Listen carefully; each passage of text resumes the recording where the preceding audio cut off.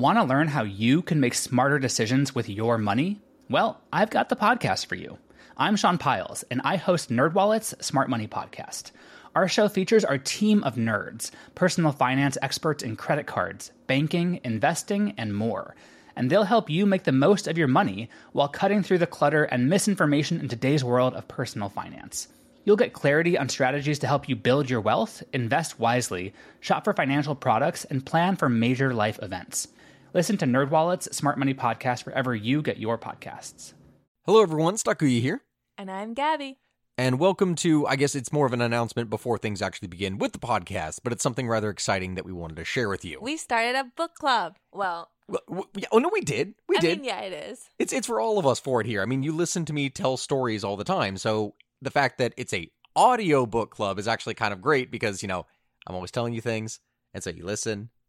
Audiobook, podcast, it's the same thing. It's literally the same thing, basically, except you usually have one person. I don't think there's an audiobook style where there's two people talking, but that would be very interesting. I would like a romance audiobook style where there's like, wait. Gabby, you're making this into something very different, but I wanted to talk to you about what we're doing here. So we're using a service called Chirp, which it's this audiobook club, and we're being sponsored by them, by Chirp Books, where it's this retailer that is known for making all these great deals without any commitments, no subscriptions, nothing. So the way that it's going to work, essentially, is that each month I'm going to announce a new kind of history book club pick that we're all going to be able to listen to together.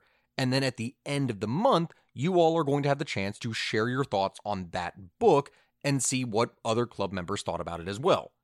So the way to get started, if you want to join, is go to chirpbooks.com/history. Again, that's chirp, like the sound that a bird makes, chirpbooks.com/history to follow my club and get a history of the world in 6 classes for only $3 for a limited time. That's chirpbooks.com/history. I probably should have spelled it out rather than You say should what have. like a bird made. You don't listen to podcasts and it shows. Oh, well, it is what it is. But anyway, by following my club, you're going to get exclusive access to join my book club discussion, where you're going to see what other History of Everything book club members think about the books and also share their thoughts too. In addition, we will be hosting book club discussion nights in Discord, where after you listen to the book, we all chat with Steven. I mean, you can chat with me too, but I don't really have much input.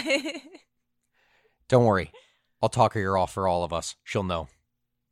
Anyway, enjoy the episode before she ends me. This is our first sponsor ever, so thank you very much, Chirp Books.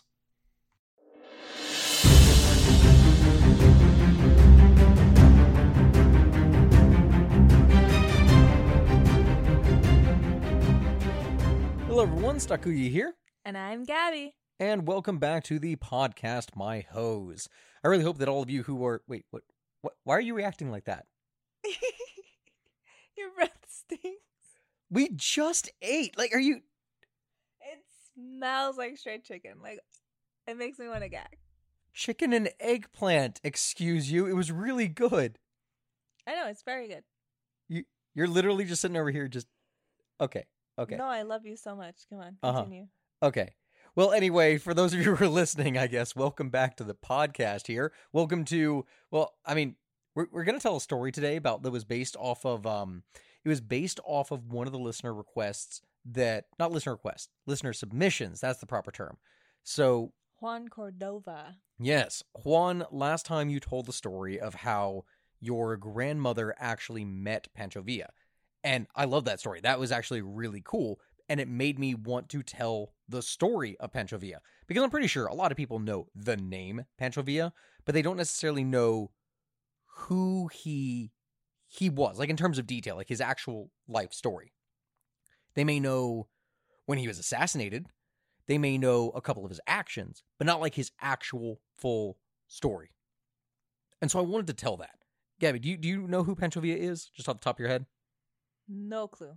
Okay, so it's actually one of the things for it here when we were putting in the listener submissions, how she had... Okay, wait, hold on. I'm trying to talk here, and Gabby has lotion, and she is she's placed the lotion bottle just like directly underneath her nose while it is that I'm talking, which I'm guessing is because of my breath. It 100% is, but the show must go on. Although, can we pause and you just like fix this? And you just like, well, no, yeah, it's fine. I don't even know how to react right now. Okay, well, anyway, here, Gabby, I'm going to make sure to look directly at you and just like talk all of my breath here. Okay, I know I'm making you uncomfortable. I apologize. Anyway, back to the story. So, I wanted to tell you all the story of Pancho Villa just so that you can get a kind of understanding of who it is that he was, his complete story, and all the crazy things that were happening during the Mexican Revolution, which, I'll be honest, I could probably do an entire podcast dedicated to the Mexican Revolution itself, because that one, I mean, revolutions around the world are kind of crazy. So Pancho Villa, his original name was Jose Doroteo Aranga Arambla, and he was born on June 5th, 1878. He was the son of a sharecropper at the hacienda in San Juan del Rio, which was in the, I guess, province or state, how I would say it, of Durango. And so while he was growing up, Pancho Villa witnessed a lot of the things that made life really harsh when you were essentially a peasant. And I say that term, peasant, not as like comparing it to something. I mean directly a peasant, because for those of you who are kind of familiar with colonial Spain, like when Spain controlled everything from all the way down in what is today Argentina, going all the way up to California, what was New Spain at the time when we think of like Mexico and this kind of thing? It was pretty much a feudal society. Like Spain was one of the early colonizers, so the kind of social structure, everything that was set up was almost built kind of like the feudal system. And even after Mexico got its independence from Spain, a lot of these relationships, a lot of the social dynamics, etc., they still stayed the same. And so for all intents and purposes, he was an actual peasant, like what we would think of in medieval times, a peasant. So you see, in Mexico during the late 19th century, the rich were becoming richer, and they were taking advantage of the lower classes and treating them essentially like enslaved people. So in the case of Pancho Villa, when he was 15, his father died. So in order to help things out, Villa began to work as a sharecropper in order to help support his mother and 4 siblings, which, Gabby, do you remember what a sharecropper was? Yeah, they all lived on the land, they farmed it, and then they split profits. No. That's you're thinking of a commune. Oh, like communal farming. Well, what is a sharecropper? It's a kind of a similar concept, God, I was except so confident. Here's the thing. It's a similar kind of thought. Okay, so a sharecropper, for those of you who don't know, it's a type of farmer or farming system in which you have families will rent small plots of land from a landowner in return for a portion of their crop. So like, let's say that in our backyard, we rented our backyard to some people to have a farm in. Right? Like that's just what it was. And then what would happen is they would grow the food or whatever they're growing, and we would get a percentage of it as a kind of fee. That's what it would be. So we would get, half the crop or a third of it or whatever the percentage is. That kind of thing. That's what I said. That's basically the same No, thing. you were talking about families who were like sharing a farm and all just splitting it together. This is specifically with the landowner. Well, I think I was thinking about what is that thing in Russia with serfs? I think that's what I was thinking about. Yeah, this is definitely closer to that. Yeah. That's what I was thinking about. I'm just really bad at explaining what I'm thinking. No, hey, in that sense, you were actually pretty close in that line of thought. So they essentially were treating these peasants, they were pretty much enslaved. Like they were bound to the land. They would have to rent this land. They would have to take loans in order to buy seeds and other goods in order to grow stuff on that land. Oftentimes, hell, a lot of these peasants who were renting from landlords were literally taking loans from the landlords to get crops, which they would then in turn split with the landlords even more. Like it was a kind of self-repeating cycle that would just make it worse and worse and worse.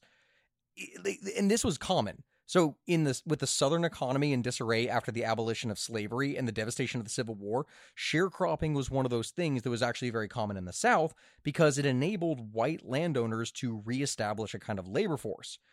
See, it gave freed black people a means to, sustain themselves. It gave them jobs. It gave them work to do. But at the same time, that system very severely restricted the economic mobility of laborers, and it led to a lot of conflicts during the Reconstruction period. I mean, sharecropping was a very, very abusive kind of system. It really was. It was essentially slavery, but with freedom. Like that's literally the best way that I could frame it. Okay, I literally knew all of this. I'm so bad at explaining it, though. Wow. Unfortunate.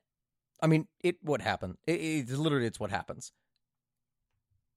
Everyone, we interrupt this broadcast to let you know that I have now brushed my teeth, and so Gabby is no longer upset with me. Thank you.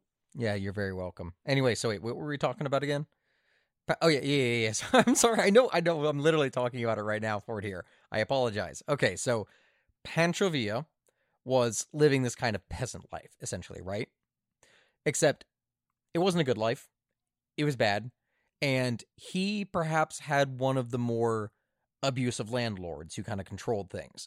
So what ended up happening is that one day in 1894, Villa came home from the fields to find that the owner of the hacienda was trying to rape his 12-year-old sister.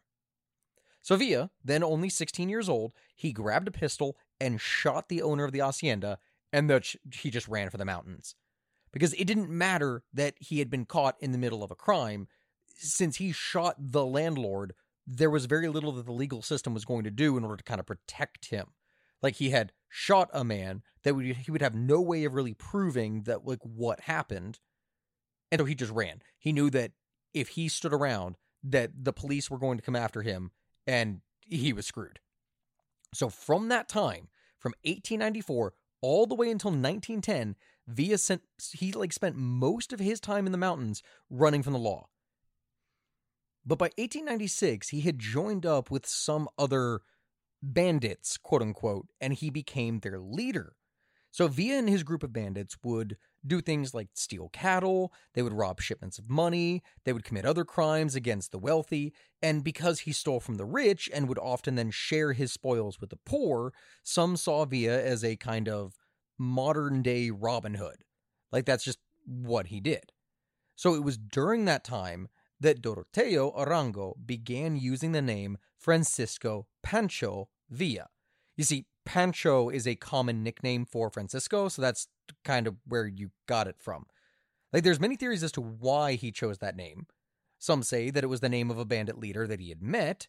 Others say that it was actually Villa's fraternal grandfather's last name. But regardless of the situation, Villa's notoriety as a bandit and his prowess at escaping capture, it caught the attention of men who were planning a revolution. But this time, it wasn't going to be against Spain. It was going to be against the Mexican government. You see, these men understood that Villa's skills would make him an excellent guerrilla fighter during the revolution. Which, yes, this is going to get messy, as it naturally would during a revolution. So let me try and provide a little bit of context for this, because there is a lot when it comes to the Mexican Revolution. I could do a whole podcast on this, but I'm going to need to give some kind of like quick summary here to just kind of explain it. So, Gabby, if we're talking about the Mexican Revolution, that revolution began as a kind of, how should I put this? It began against a background of just general dissatisfaction with the kind of elitist, oligarchical policies of a man by the name of Porfirio Diaz. You see, he was the leader that had favored wealthy landowners and industrialists, and so when Diaz in 1908 said that he welcomed the increasing, how should I put this? The democratization? Democratization. How the hell do I actually pronounce or say that again? I'm messing up my words here for it. Basically, he understood and agreed that Mexico needed to adopt a more democratic process. That's really the gist of it. So when he said that, the political life, everything seemed great. Like, okay, this is awesome. He appeared ambivalent about kind of running for his 7th re-election as president. But of course, if he lost, then he was perfectly willing to step down. Everything was fine. So in 1910, you had this guy by the name of Francisco Madero, who was an idealistic liberal from an upper-class family, which typically that is what happens in these kinds of things when within revolutions and these liberal backgrounds. It's usually a kind of wealthy person that does this. Hell, that was actually very common. Like, for example, remember Vladimir Lenin for the Soviet Union? The communist? Yes, Lenin, yeah. Oh, yeah. Everybody knows Lenin. Well, he came from a very privileged background, too. Like, wait, really? Oh, yeah, no, that's the thing. The majority of communists and people like that for it here, they come from wealthy backgrounds and then just kind of try to hide it. Do you think it's because they want people to have that, like, wealthy, well taken care of, worry-free life that they experience? Because I think personally I would want that for people too if I came from a privileged typically they background. start young, they come from education, they look at the problems in society all around. Think about this. You know how you have like the high school and college students who think that they know everything and they can fix the world if only they were in charge? Oh, that was me. And then you actually get some power and you're like, wow, I can't even run this one shift because so many people have so many differing opinions. And man, I hate this. That's kind of what happens. So these are idealistic thinkers who think that they can effectively fix the world's problems. And that's usually what ends up happening. Honestly, I think that some of them maybe have some ideas that can help fix problems. It's just implementing it always leads down like a dark and kind of stressful path, I think, because there's, again, so many differing opinions. You can't just do something without someone else giving some sort of pushback or criticism, and then it just kind of spirals out of control. Correct. So in the case of Madero, he emerged as the leader of the Hispanic word for it would be the anti-reeleccionistas, which literally the anti-reelectionists, the we're going to stop you from getting reelected party. And so he announced his candidacy. Diaz then had him arrested and declared himself the winner after a kind of mock election in June, which was literally not an election at all. But Madero, who was released from prison, he then published his Plan de San Luis Potosi from San Antonio, Texas, calling for a revolt on November 20th. And that revolt was a failure. But it did kindle the revolutionary hope for many people. And so in the north, you had people like Pascual Orozco and Pancho Villa who mobilized their ragtag armies and began raiding government garrisons. In the south, you had Emiliano Zapata, who waged a bloody campaign against the local caciques, which are like the rural political bosses. Do you remember how there would be these kind of political bosses in New York City for the Irish immigrants? Like they were kind of like the mob bosses, who they were the union bosses, where the workers would all vote for them and give them political power, and in exchange they would give them favors. Yes. Okay, so imagine that, but down in southern Mexico, that you had rural political bosses who kind of controlled the things. I think that just happens in a lot of different, I don't know, I want to say countries like Trinidad and I guess South American, I'm not sure if it's all South American countries, but a decent amount of them, it does tend to happen more, and I'm not sure why. You typically see some kind of consolidation of power among people who have, well, prestige and influence. Yeah. Like that's what you always see. And it doesn't even usually start off in like a malicious way. I've seen it just start off in like I can do this for you if I had like, more funds. I can do it quicker. And then it just kind of spirals out of control. Yep. And so in the spring of 1911, these revolutionary forces took Ciudad Juarez and they forced Diaz to resign. They then declared Madero the president. Okay, so awesome. Now, everything is resolved and all the people are happy. Right, Gabby? Everything is fixed. Yes. Gabby, how long have we done this? Like, since November, I think the end of November. So we've done 28 episodes. This is the 29th episode. Okay. Let me ask you something. Every time I have ever said the phrase, and everything in the end was awesome and it was all fixed and good, what usually happens? It gets worse. Exactly, it gets worse. The answer to this was no. The revolution did not fix anything. It was not better. Wait, so I should stop having a positive outlook on life? Pretty much. Welcome to history. Oh. Oh my God, I'm so sorry. I shouldn't phrase it like that, but that's genuinely the reality of what ends up happening. Hey everyone, Takuya here, and before we get back to the show, I would just like to thank today's sponsor, eBay Motors. eBay Motors is here for the ride. Remember when you first saw the potential, and then through some elbow grease, fresh installs, and a whole lot of love, you transformed 100,000 miles and a body full of rust into a drive that's all your own? With over 122 million parts for your number one ride or die, you can make sure that your ride stays running smoothly. Brake kits, LED headlights, exhaust kits, turbochargers, bumpers, whatever your baby needs, eBay Motors has it. And with eBay Guaranteed Fit, it's guaranteed to fit your ride the first time, every time, or your money back. Plus, at these prices, you're burning rubber, not cash. Keep your ride or die alive at ebaymotors.com. Eligible items only, exclusions apply. Like, history is a story. It's like goes back to this ancient Greek phrase of the only difference between comedy and tragedy is how it ends.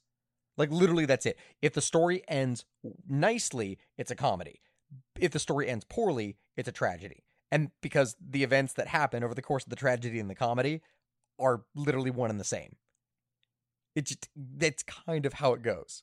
So, Madero becomes president, but his regime falters almost immediately from the start. Because he may have been idealistic, but he was a very ineffectual chief executive, leader, and he disappointed most of his followers by failing to recognize the need for economic changes.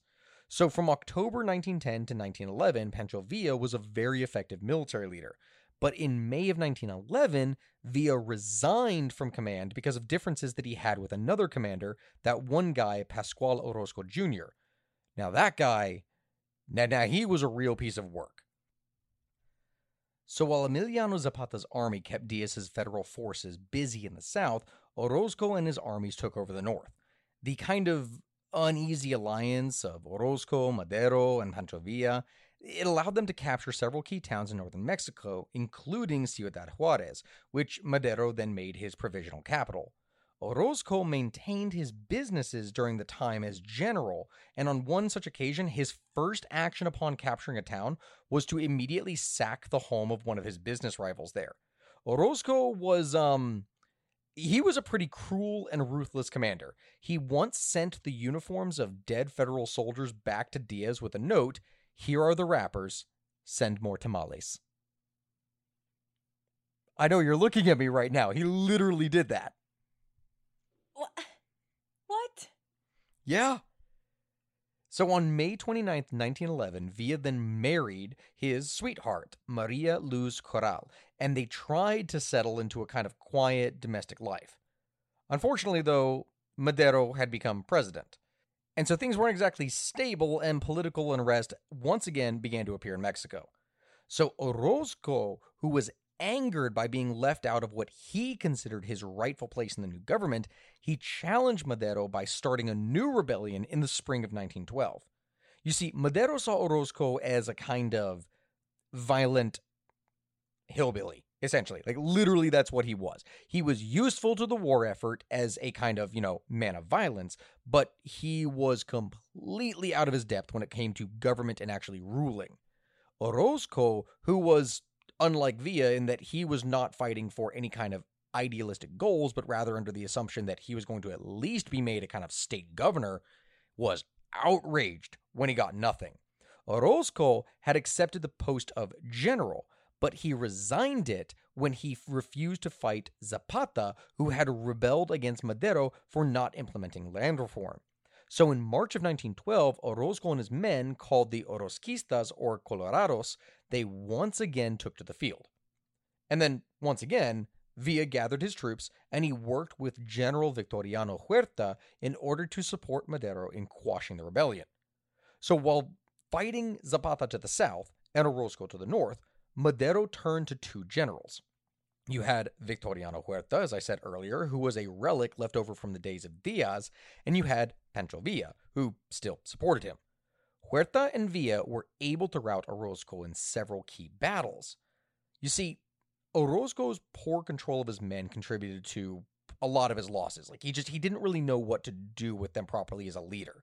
You see, he allowed them to sack and loot a bunch of the towns that they captured, which turned locals against him.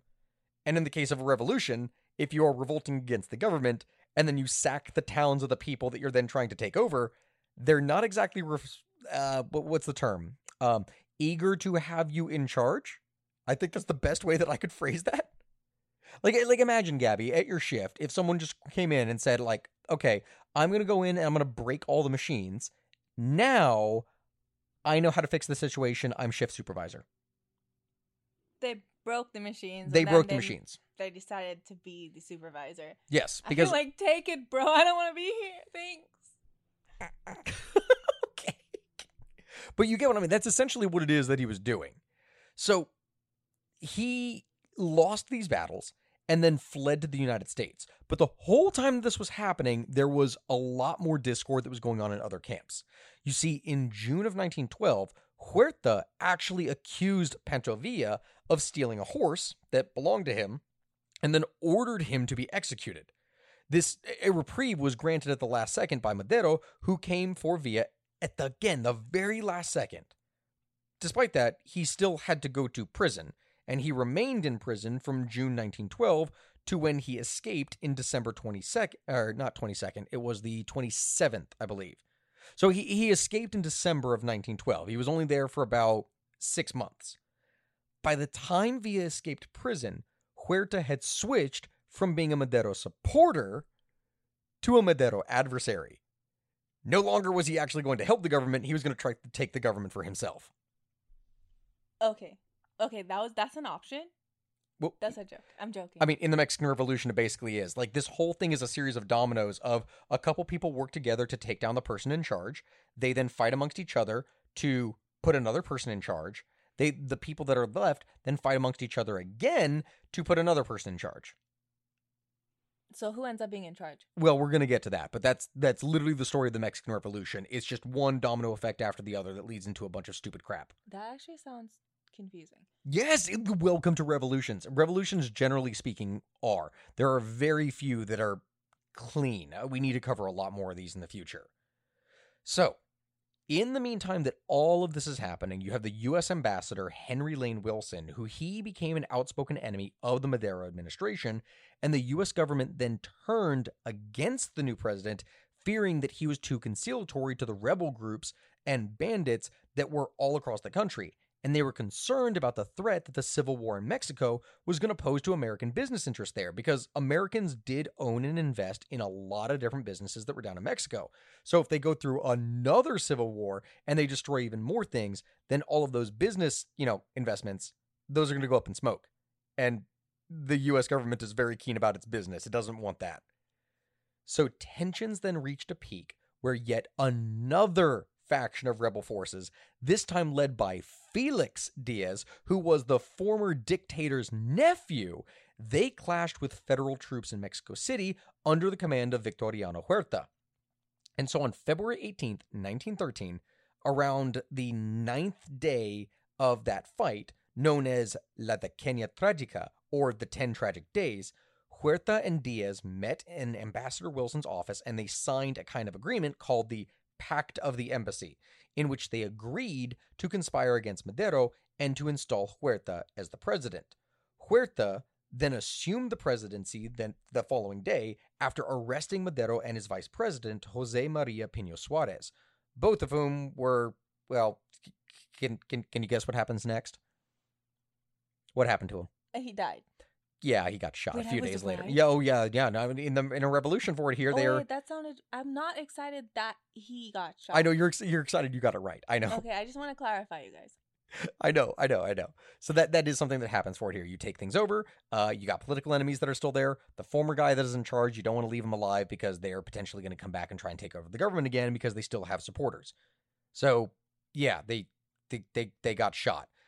Now, it was more than likely under Huerta's orders because they were in the process of being transferred from one prison to another prison when they mysteriously got shot. So that they were more than likely just assassinated.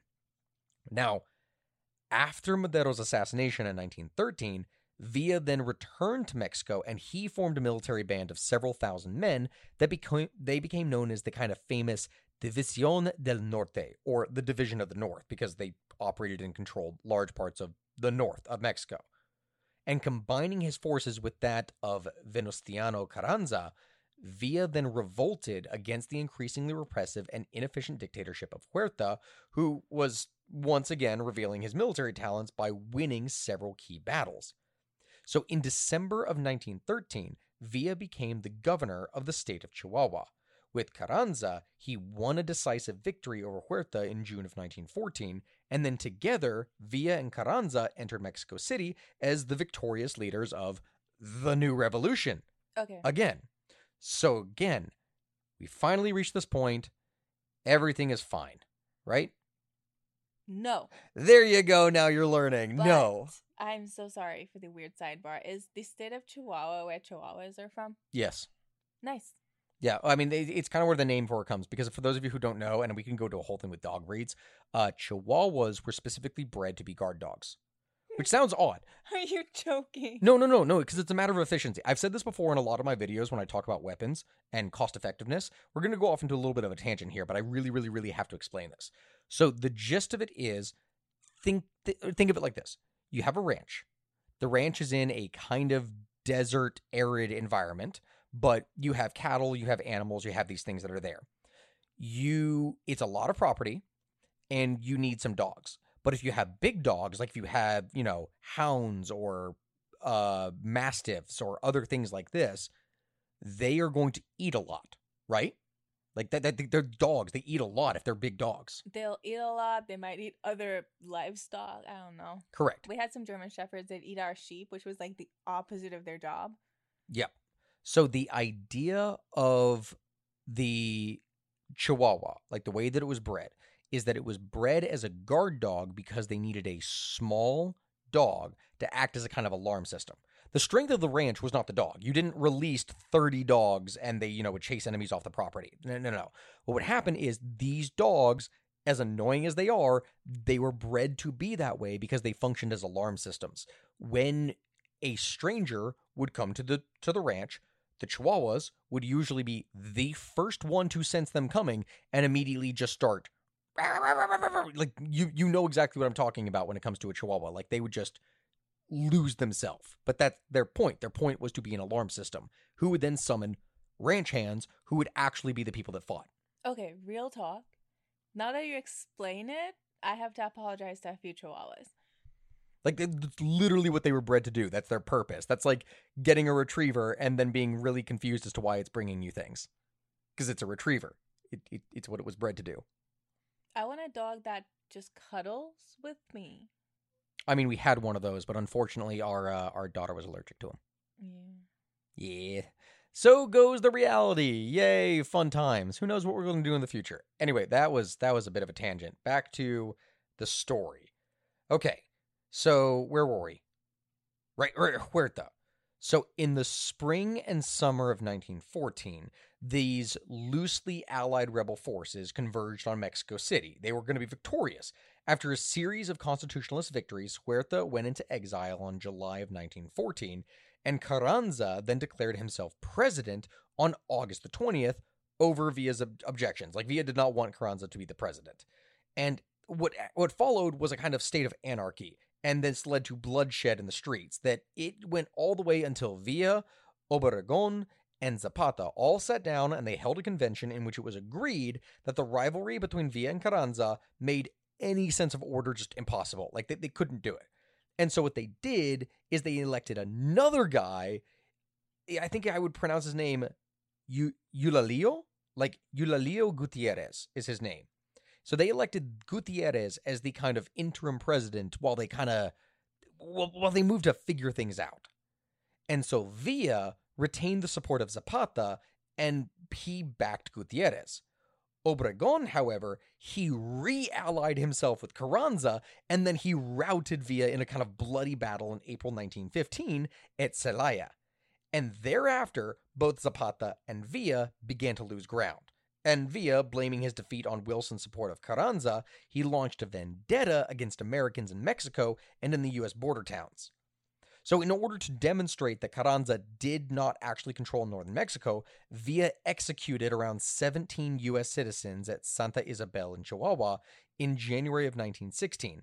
And then 2 months later, he attacked Columbus, New Mexico, killing around 17 Americans.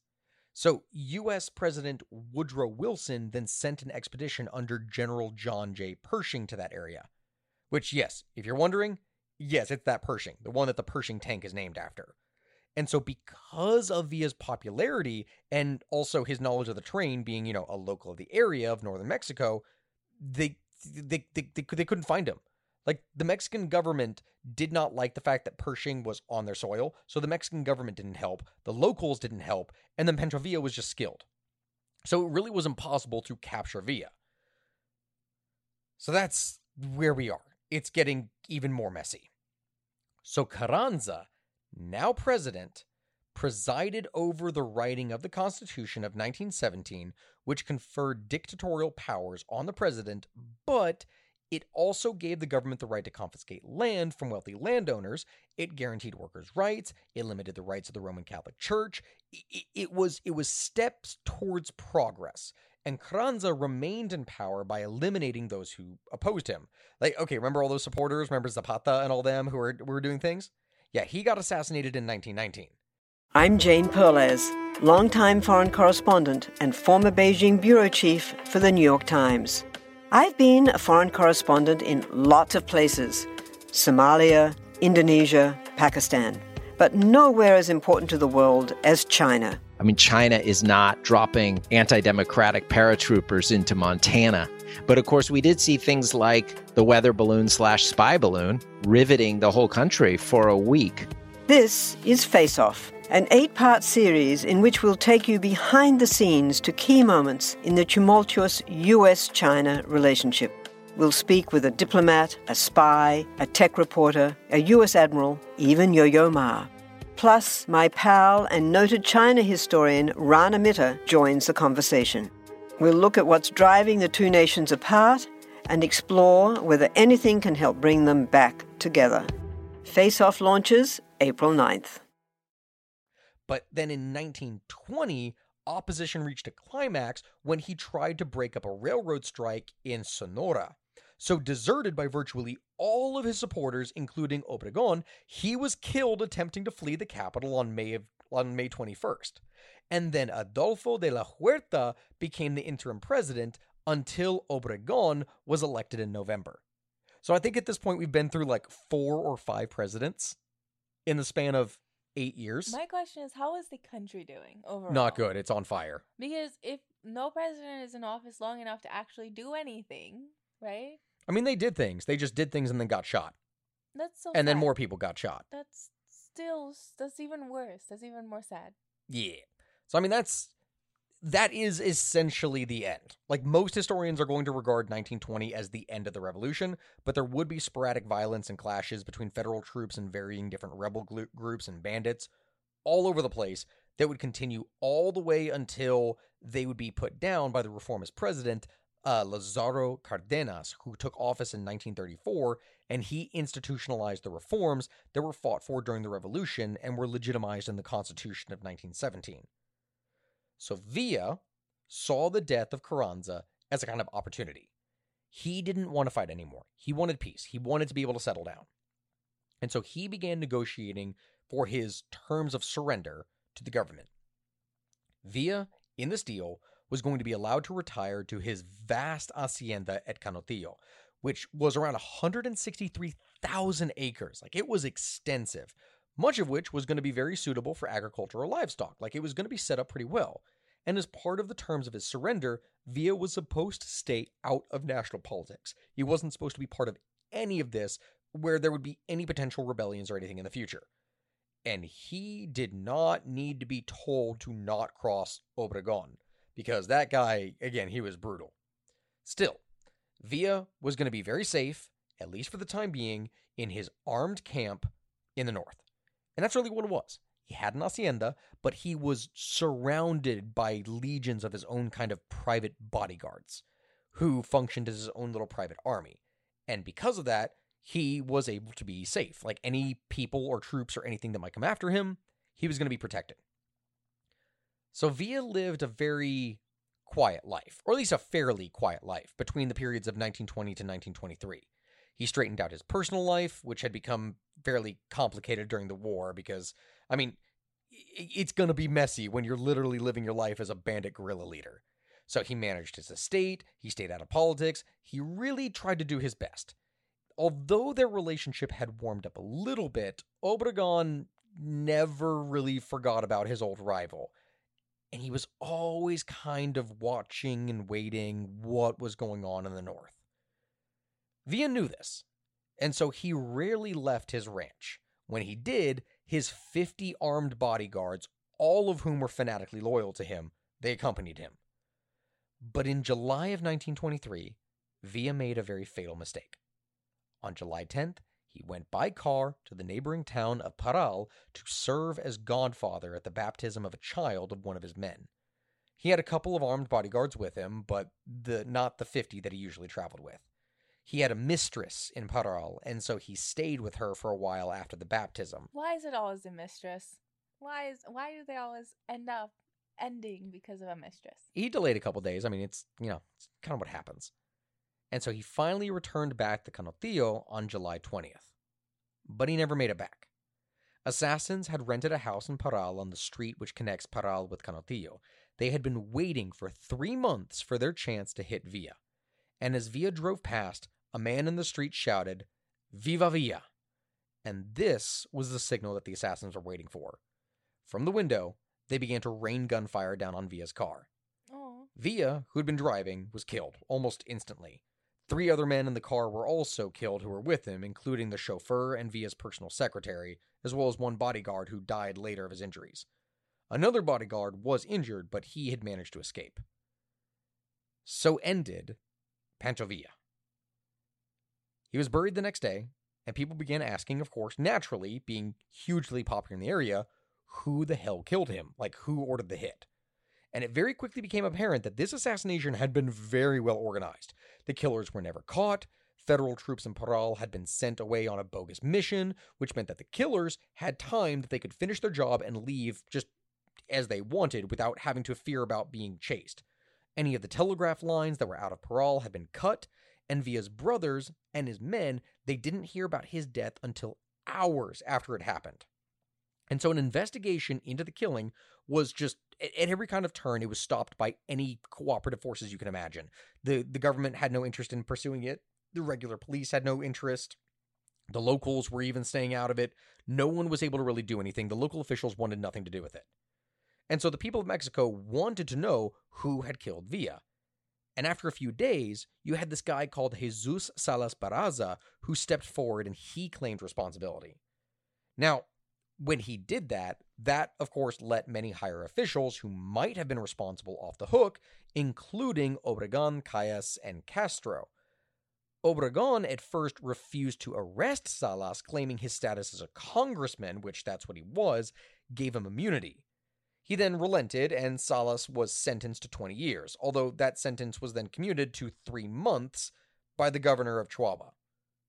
No one else was ever charged with any crime at all in the matter. And that's it. That is the story of Pancho Villa. That was a wild ride. It is. Like, that really is the Mexican Revolution. It's one of those things that's truly... I mean, it really is an insane one. I would need to cover a lot more revolutions, I think, from start to finish, because no one ever really understands them, and I think it's a really great way to address it over the course of, 40 minutes or so that just kind of explains what it is. I'm an expert at the French Revolution because I did watch... Oh, God. What? No, French Revolution, I can only Les think. That's going to be... Mis. Wait, really? Really? That's the direction? I was going to go, man, the French Revolution, that would be a great, 4 or 5 part series like the Crusades because of how much shit Which happens French in it. Revolution? I mean, when people say the French Revolution, they mean the French Revolution. Okay, Admittedly, though, there have been multiple revolutions. I find it hilarious the fact that France is on its 4th republic. Because let's see, hold on. France was a kingdom, then it was a republic, then it was an empire, then it was a kingdom again, then it was a republic, then it was an empire again, I can just see the gears then it was a turning. republic, then it got taken over by the Nazis, so it was Vichy France, so a dictatorship effectively, and then it became a republic again. And that is why France, if you look at its government, is called the Fourth Republic, because it's literally the Fourth Republic that... No, it's the Fifth Republic. Oh my god. No, it is, because France had a republic. The republic wasn't working. Like, I think it was the Fourth Republic got taken over. The Third Republic was the one that they had to basically redo the constitution on, because the government wasn't functioning, I believe. And then they that created the Fourth Republic. And then after the Fourth Republic was defeated, then you had the Fifth Republic. I believe that's the... No, I'm going to verify that, but I'm pretty sure that is the case. I have no way of knowing. I'm just here for the ride. Well, anyway, it is time to look at today's viewer submission. Or I say viewer. Listener. Yeah. I mean, if I post this to YouTube, y'all are going to be viewing. But in this case, you all are mostly listening because you're, podcast.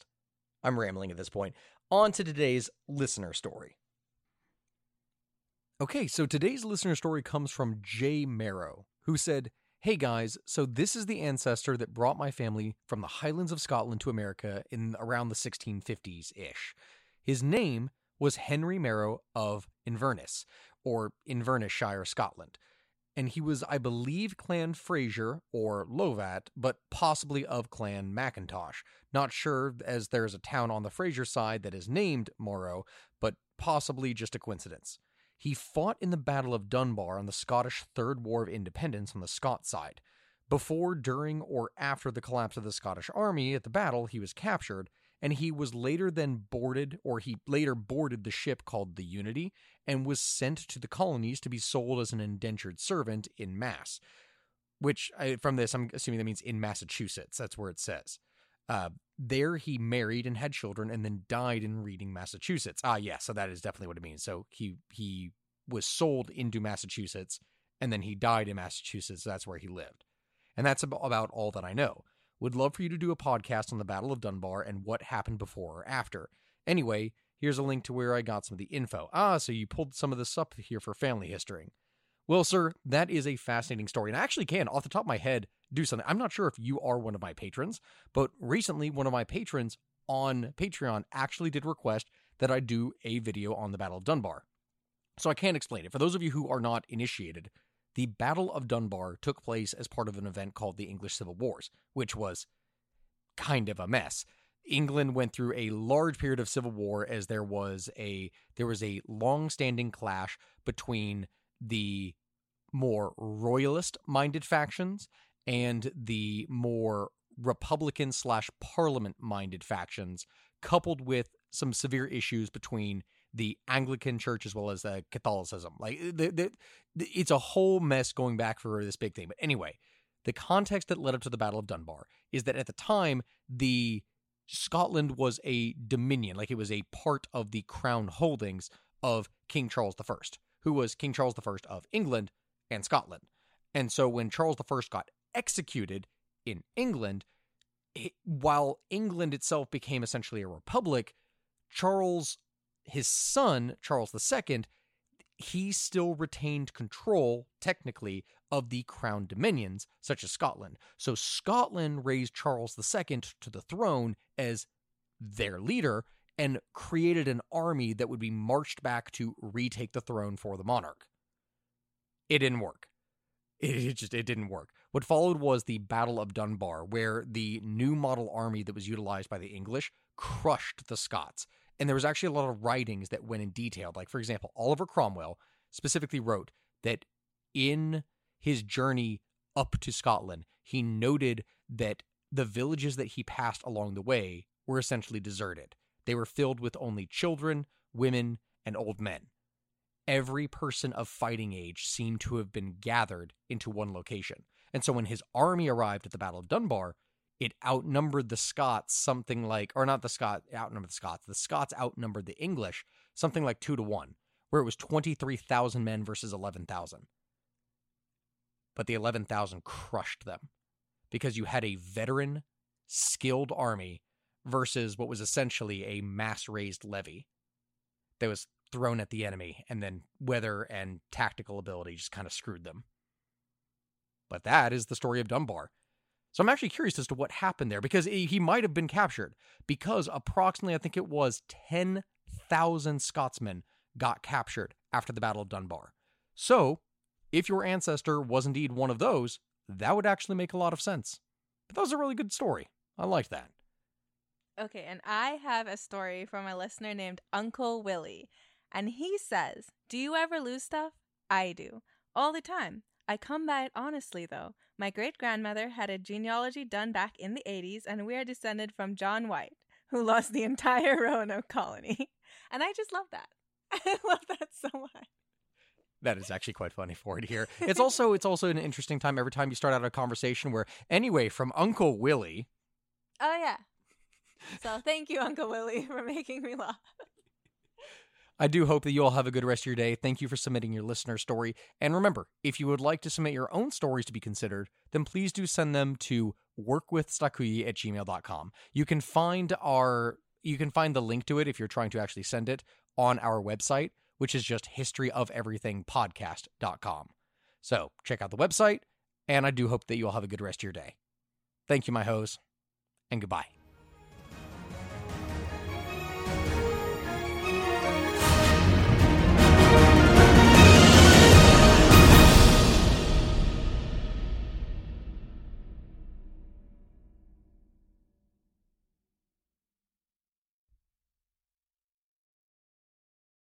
What do you get when you take two childhood friends with a passion for unexplored history and a whole lot of booze? You get us, Queen's Podcast. And here at Queen's, we are spilling the tea on all kinds of women from history. From New Orleans voodoo queen, Marie Laveau, to Marie Antoinette, and everything in between.